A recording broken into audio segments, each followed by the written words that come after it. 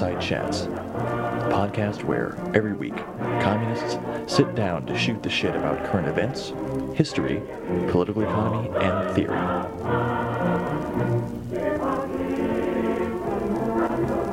This week, we sit down to discuss the work of Hillel Ticktin, centering our discussion around his piece Towards the Political Economy of the USSR.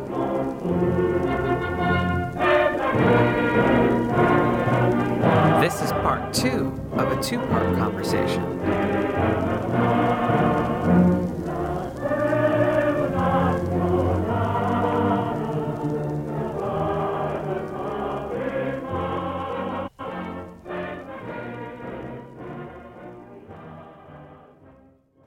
I'm kind of curious because I haven't gotten a chance to read the essay that you and Donald read, but does he ever touch upon China specifically or any other like Stalinist states?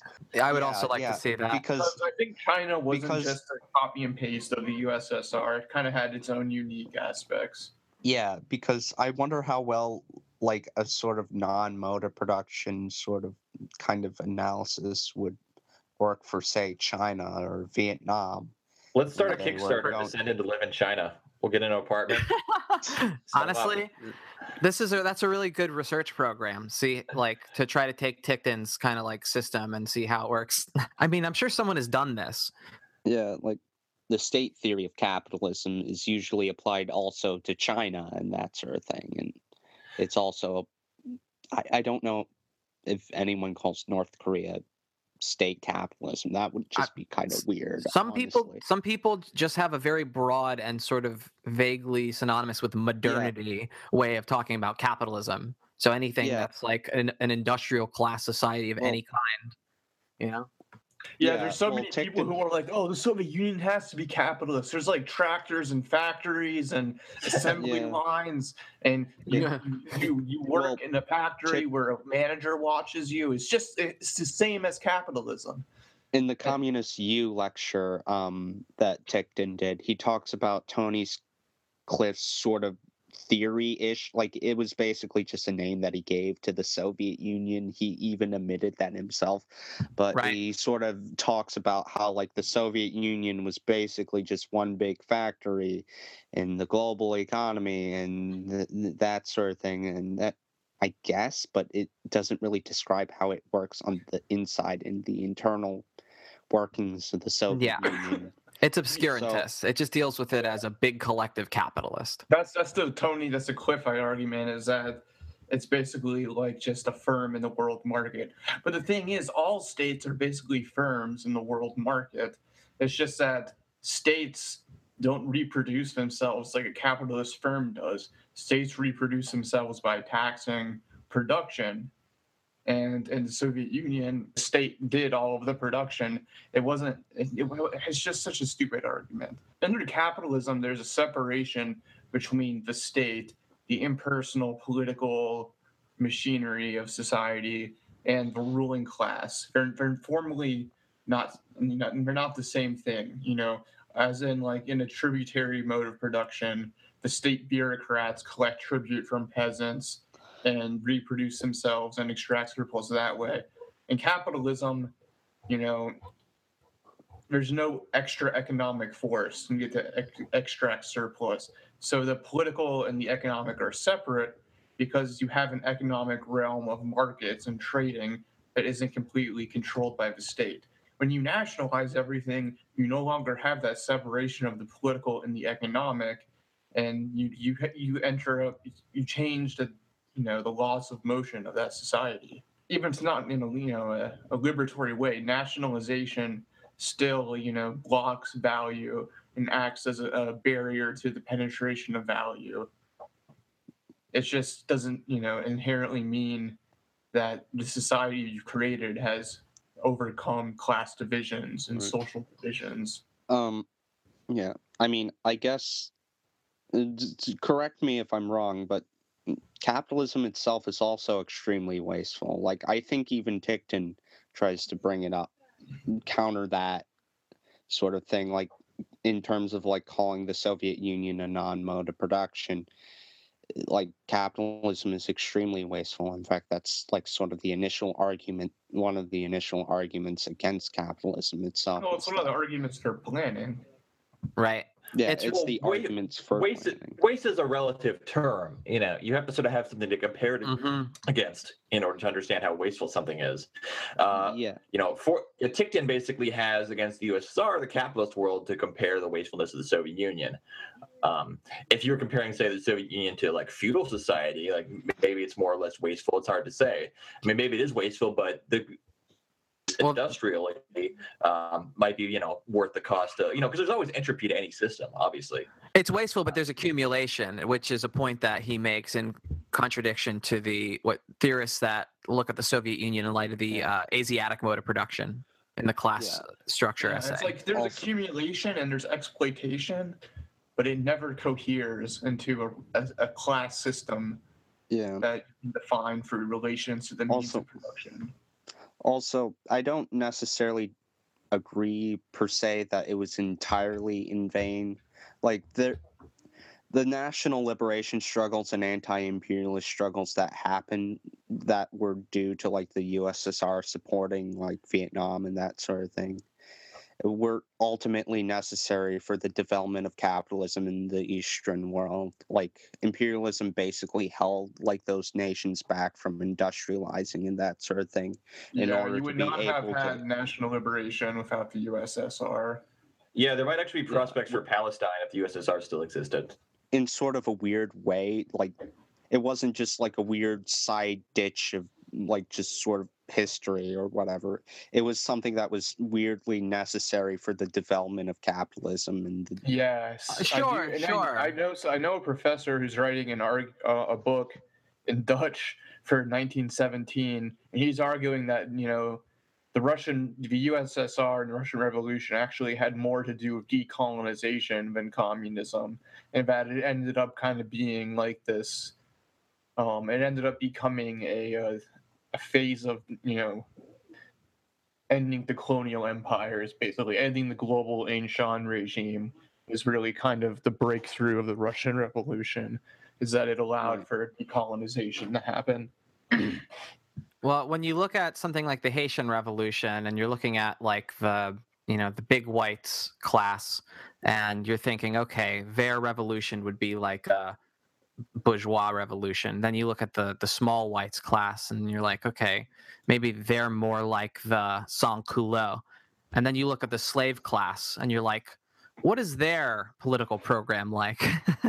And I think the waves of decolonization that were inspired by Leninism and the state productivist kind of like capitalism building models that essentially came out of the Soviet Union did have a historically progressive edge, but they were, completing and expanding the bourgeois revolution, as Lauren Goldner calls it, like the bourgeois revolution with red flags.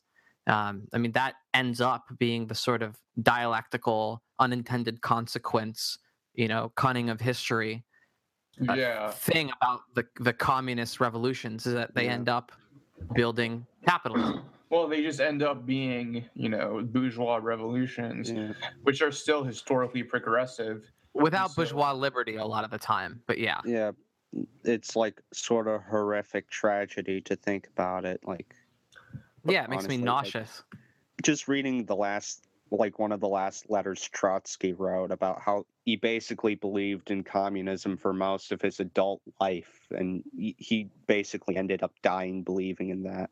Look at like the old Bolsheviks and that sort of thing. It's just, and it was definitely not as magnificent as it should have been. The fact that decolonization did happen and the great European colonial empires were basically collapsed. Yeah, that was good, but it did kind of also lead to this weird thing where nationalism and socialism are intertwined in a way that internationalism is no longer the dominant ideology of socialism. Like that's a big problem that the legacy of Stalinism brings us today. And so, but at the same time, the legacy of national liberation does show that third world people are human beings and deserve the same rights as everyone else. They had to fight and claim those rights. And I can't imagine a historical scenario unless communism happens in 1920, where the world would continue with huge colonial empires exploiting people that way. Yeah, that was sort of the reason I brought in the Haitian Revolution, is because it's, it really is it has that kind of like moral force and that kind of like historical force behind it, that, you want to see the rights of man apply to, everyone. The Haitian Revolution had a an absolutely horrifying labor system instituted. Yeah.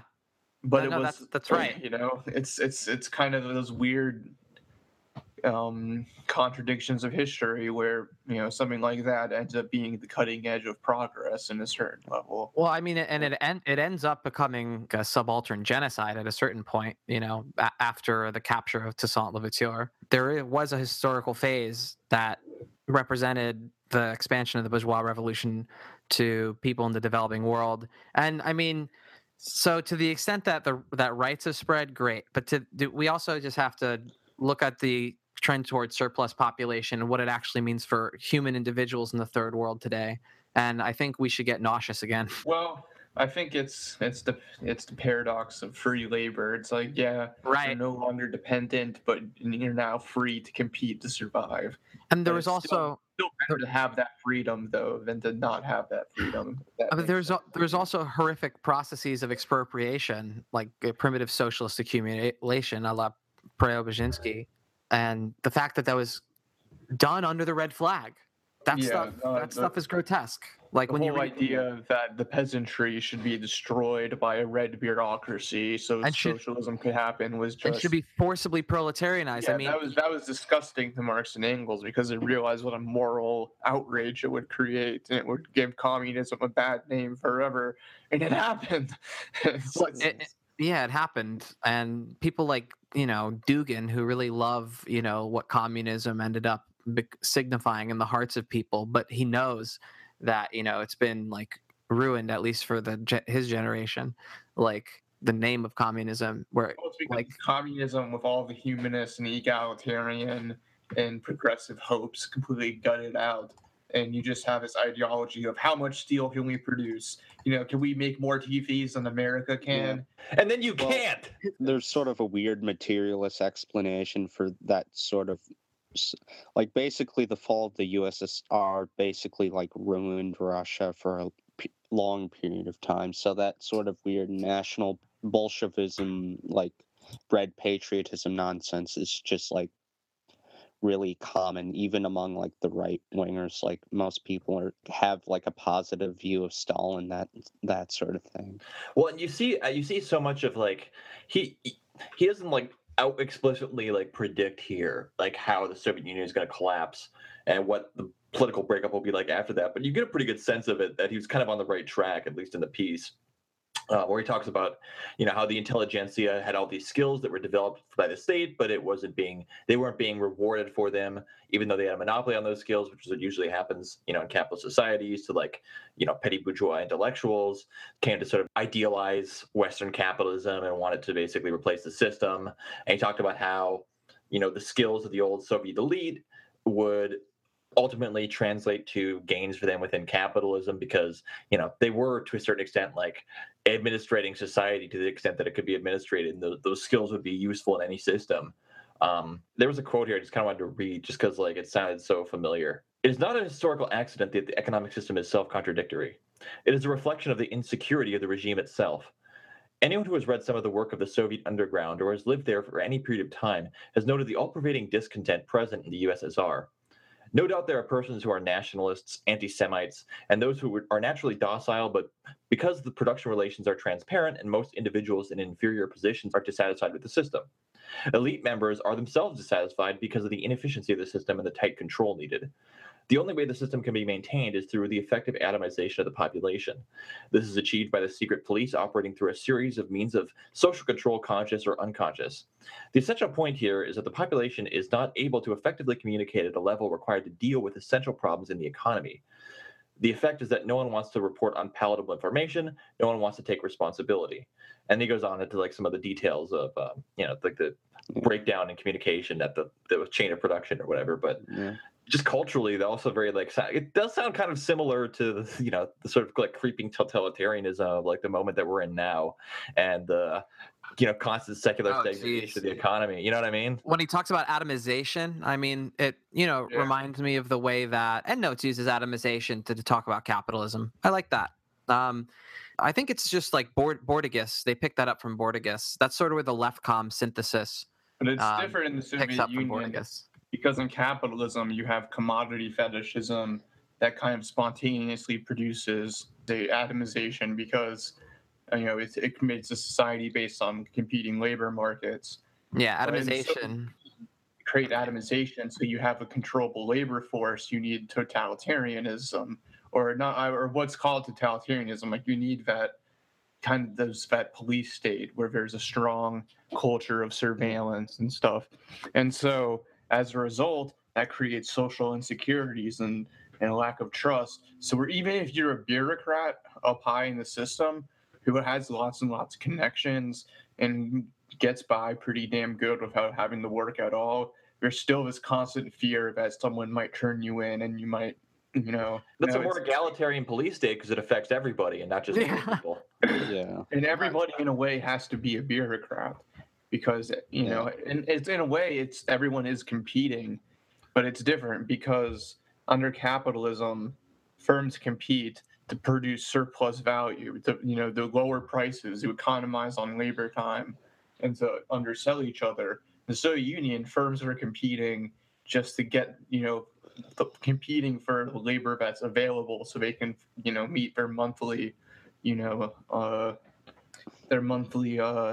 quotas, which are, basically done in a process called storming, where basically you wait till the last couple of days of the month to really do work.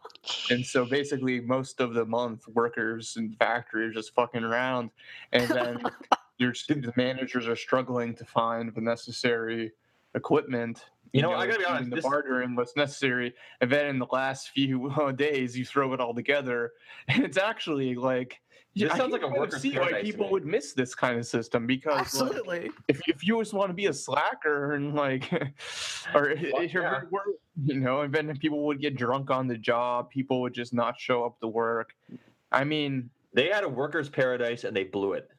Well, the thing is, the only way you could resist the system was you couldn't fight for better conditions on the job. You can't hear strike, but you could, go, work drunk and, be really sloppy. No, this is what the kind of postmodern and like Bordagus and like anti-modern or whatever intellectuals and blah blah blah. This is what they talk.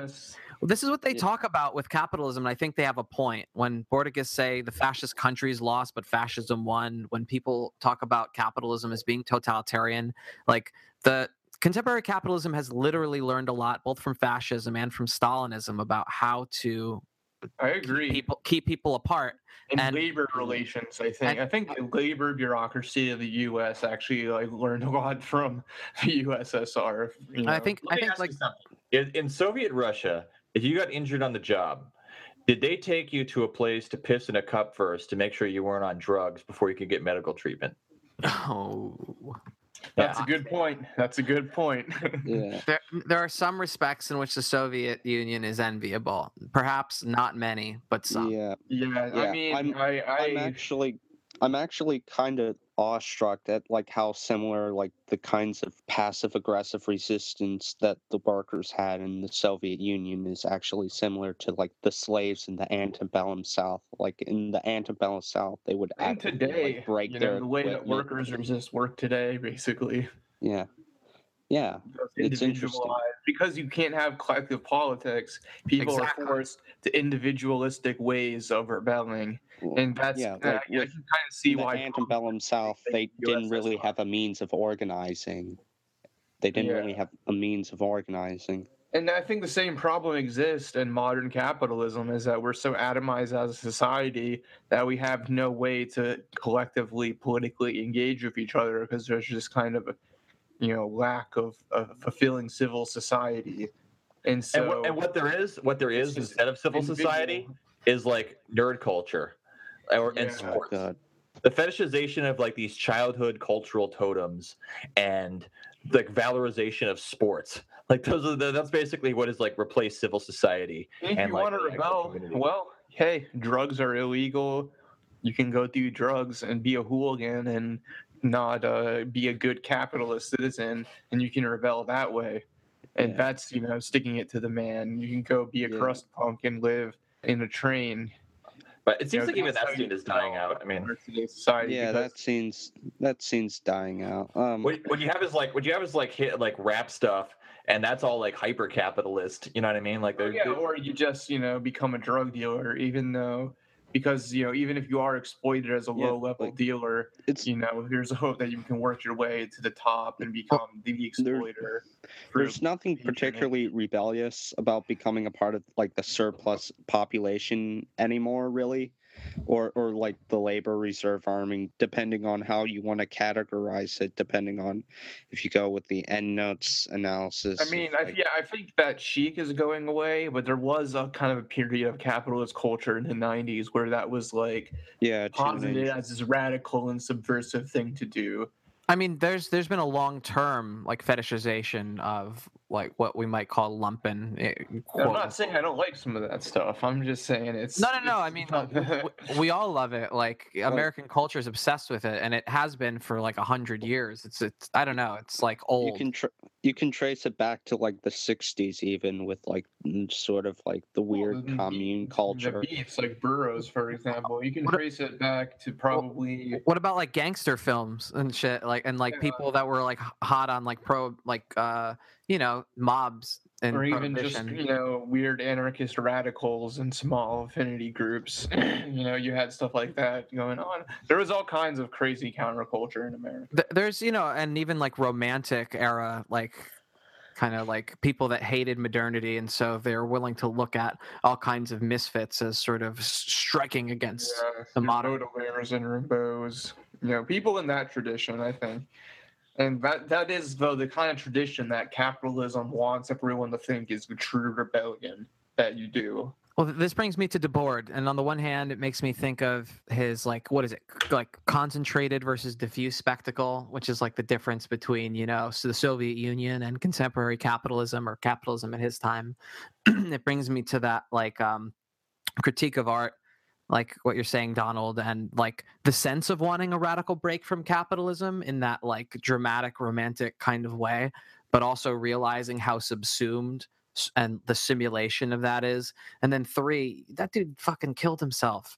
Like that's like there's I don't know, some terrible poetry to that to me. Like he was trying to rehabilitate the spirit of that romantic break, and I feel like there's something tragic about that project that forces one to be a cold, dead modern scientist and not like a bleeding heart like radical. There's a certain line from the Surrealist Manifesto about firing a gun into a random crowd being like the most surrealist radical act someone could do. Well, the situation is sort of smarter than that. Like, there's this simplest surrealist act consists of dashing into the street, pistol in hand, and firing blindly as fast as you can pull the trigger into the crowd. Like, that goes all the way back to Breton, the surrealist, and the Situationists are in that tradition too. The Situationists aren't about firing into a random crowd, though. Yeah, but there is this desire for this romantic break with capitalist modernity, whether it's through exploring the nooks and crannies of the city that no respectable person would go into. It's the whole psychogeography. That was just their intellectualizing, like getting drunk and wandering around. But like what Debord did was he basically kind of diagnosed the terminal endpoint of the avant-garde. That's what he did. Like he basically pointed out that any sort of remnant of rebelliousness that existed within art in the first half of the 20th century, that's evaporated, that's gone. Show's over, folks.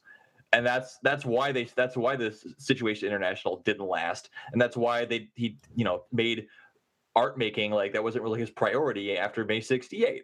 like he basically recognized that like you really can't have avant-garde art anymore because all art has been completely subsumed under capitalism. That's what Debord's contribution is. Then I think Debord is right, and that there was basically a limit point in how much this kind of avant-garde transgressive art actually kind of went against feudal capitalistic ideals. I think really like actually the Marquis de Sade, his had tradition of transgression kind of makes sense. Like kind of goes back to then because he was transgressing the moral authority of the church through these kind of lurid sexual fantasies. And so I think that from the whole beginning of modernity, there's this desire to kind of break with it. And it escalates. You get, it goes up through, the Dadaists, and then Surrealists, and the Letterists, and like the situation was kind of like the last line on that train, the last stop on that train, basically, where they pretty much did everything you could possibly do to do anti-art or to try to be disruptive, sort of, becoming the Unabomber or something, like that was it. The Unabomber is the kind of the ultimate use Andre Breton's no, the Unabomber has more in common. Those sound like industrial machine guns. The Unabomber has more in common with like the old Russian nihilists than the Situationists. Yeah, that's true. This conversation has taken a crazy turn, but it's still related to the topic. Because we're talking about the atomization and individual. Well, our minds just got blown by Ticktin, okay? And now Ticktin is a mind-blowing author, I'm not going to lie. Yeah, no, he's made a serious contribution to communist theory. Are we going to try to get Ticktin on the show? Yeah, I tried, but I couldn't find a good email address, and so I just gave up. Okay. Yo, what about Donald Filzer? I heard good things about him. Donald Filzer is I think he's a student of Ticktin. I don't know if he literally is, but in methodology he definitely is. And he does historical works on the Soviet Union using Ticktin's methodology. And if you want a really insane read on Stalinist Russia, read Soviet Workers and Stalinist Industrialization. I think that's the book to get if you really. It's I think it's kind of hard to get a hold of. If you can get it at a library, that's good. So I got a hold of it. It really goes in depth in how the labor relations were formed in the Soviet Union during the Stalin years, and how basically, the state took this huge mass of peasantry and basically whipped it into what they attempted to make into a pliable labor force, and just the whole system, how it emerged politically and economically. If you really want to see it in motion, Donald Filzer, who's a student of Ticktin, is a place to go. And he also writes on later periods, like he writes about the Khrushchev period. He writes about the Gorbachev period. So he also looks at how market reforms, what happened when they actually tried to implement market reforms, and the answer is they didn't really work so well. That's it for this week. I thought today's conversation was a bit longer, and that's why I cut it up into 2 parts. And it was longer, but we already released a bunch of it as the M&M show, so that's why today's episode is about a half an hour. Usually when you see things chopped up into part 1, part 2, that's my doing. Jake is more of a Stakhanovite. And so, thanks for hanging in there, audience.